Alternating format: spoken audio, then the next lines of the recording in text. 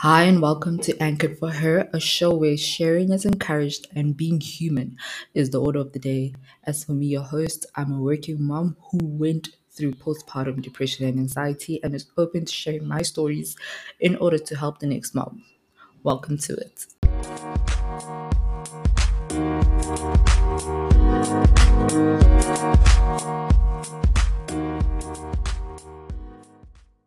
We all have to meet different versions of ourselves at moments of transition in our lives. Who we were before the moment of transition cannot come along with us to the next phase. At that moment of transition, a new you is emerging too, while the current version of you is letting go. It's at this point where we feel the discomfort, the pain, the anxiety, sometimes depression, just the heavy emotions that come with new birth, change, and growth. I struggled with this a lot when I became a mother. I found myself fighting to be and to go back to the me I was before I became a mother, while still trying to be a mother. I couldn't understand why I was having such a struggle. I was hitting a brick wall every time I wanted to do the things I used to do before, like sleep as long as I'd like to, chill and watch a movie or series uninterrupted, or just to have as much time to myself as I want, to know that I still had that freedom. I couldn't understand that there's certain things that I used to do that cannot happen now in this new phase. After a hectic, and when I say hectic, guys, postpartum anxiety and depression is a monster. After that struggle, I discovered that I was in a conflict.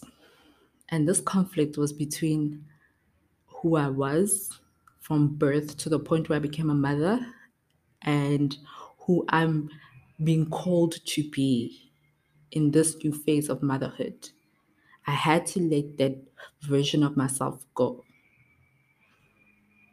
and now and embrace the new version of me that was emerging, the mother in me, the adult, like the full-fledged adult that I was now becoming.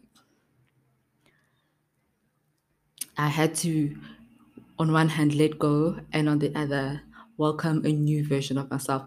Now, before I knew this, the two were butting heads.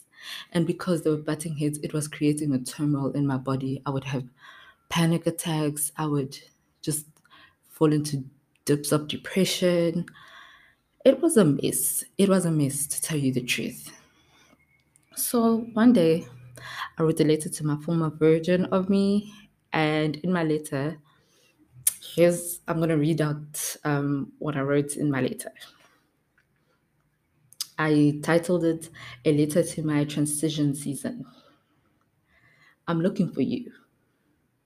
Where on earth are you? I have been dying and screaming out to you for you to hear me. I need you. Where the hell are you and who the hell is this person, this shell that you left in your place? I don't know her. You left me. You didn't even say goodbye. I'm not too mad at you now. I have been for a while, I must admit. I understand that you had to go. We had to grow and evolve. I just wish I understood this transition process while the shit was hitting the fan. I guess I now look at that period as detaching. You just knew better than I did at that point. I only came to understand it after much, much suffering. Dear me, you will always have a home in me. You've always had a home in God. If there's one person who's never left you for anything, it sure as hell is God. Hold on to Him. He will always connect us. God brought you some of the best people you've come to know and love in this life. Be grateful for the dreams you had, for taking on that journey, and never feel sorry that you had a dream. You've accomplished so much in the 29 years so far. So I had my baby at 29. I became a mother at 29 years old. So up to that point, I was acknowledging the work of my former self. That thank you that you've brought me this far. But now times are changing, we are changing, we have to grow. We have You have to go. You did all that you were meant to do for the time that you were given. And now we have to embrace this new version, this new adventure that lies ahead of us. And it's going to take a different us. So I basically what I was doing is meeting the two versions so that the former me can hand over the baton to the new me in peace.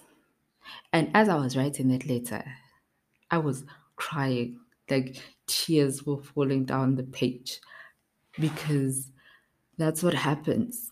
That's what the detachment process is like. When you really feel like when it's the real thing, you will cry.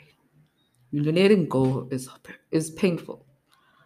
So I cried, and after crying, after putting my pen down, I felt like I could embrace this new me that I had to be, this mother in me.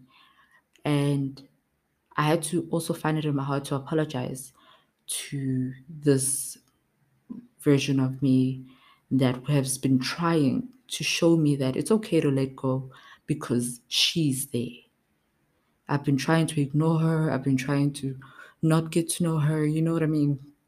So now, in that neglecting of her, I had to acknowledge that I have neglected you and I am sorry, but I am here now and I'm willing. I understand what has been happening and I am willing to learn all that you have come to teach me. And as I was in that process, that's another letter that I wrote to this new version of myself. Can't really find it, but yeah, I also wrote a letter to that version of myself. And I swear, after that, I didn't have that internal conflict, that internal battle anymore, because I was honoring the season that I'm in. I'd accepted and appreciated all that I'd done up to that point of motherhood and embracing all that I'm about to do, all that I'm about to become in this new phase of my life. So, I mean, in closing, my point is transitions are hard, change is difficult, change hurts, but it's so necessary. We cannot keep holding on to who we've always known ourselves to be. That's not even scratching the surface. At every new stage in your life, every new stage in your life requires a different you, and you have to meet the different versions of yourself at those stages. Otherwise, there will be conflict, and that conflict can manifest itself in many different ways, such as those I've mentioned, like depression, anxiety, panic attacks, or just rebellious nature in whatever way or form it comes up.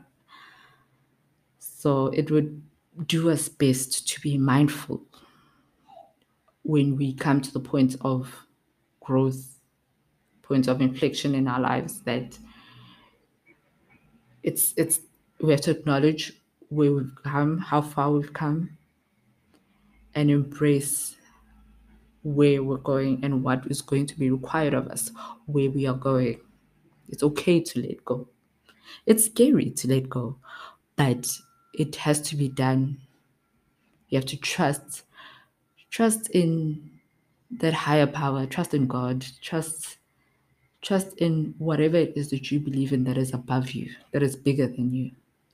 Trust that you are going to be okay. Trust that from childhood, you've gone through many different phases of transition. Maybe you weren't so aware of them because you were still a child, but at every time you came to a point of change, you carry you embodied a different version of you up until this point. So now you're going to have to continue to keep doing that so that you avoid the clash, that painful conflict within you. And it's hard to let go. It's hard to let go. It's hard to embrace the new, but it has to be done. If you have a vision of becoming the ultimate version of yourself, it has to be done in order for you to get there. It's You have to go through it. There's no magic wand that we can wave that, all of a sudden you'll go from point A to Z and nothing was required of you in the between. So if really you want the progress, if really you want to be the person you know yourself to be, understand the seasons and the transitions that are going to occur in order to accelerate you to becoming that which you say you want and that which you say you are and that which God says you are. It's not there to hurt you, it's not there to punish you. It's there to push you, it's there to guide you. You just have to let it in and allow the process. Hey, thank you so much for listening all the way to the end. See you on the next one. And if you'd like to contact me for any reason at all, you can email me at anchoredforher@gmail.com. Until then, do not lose out on a good day.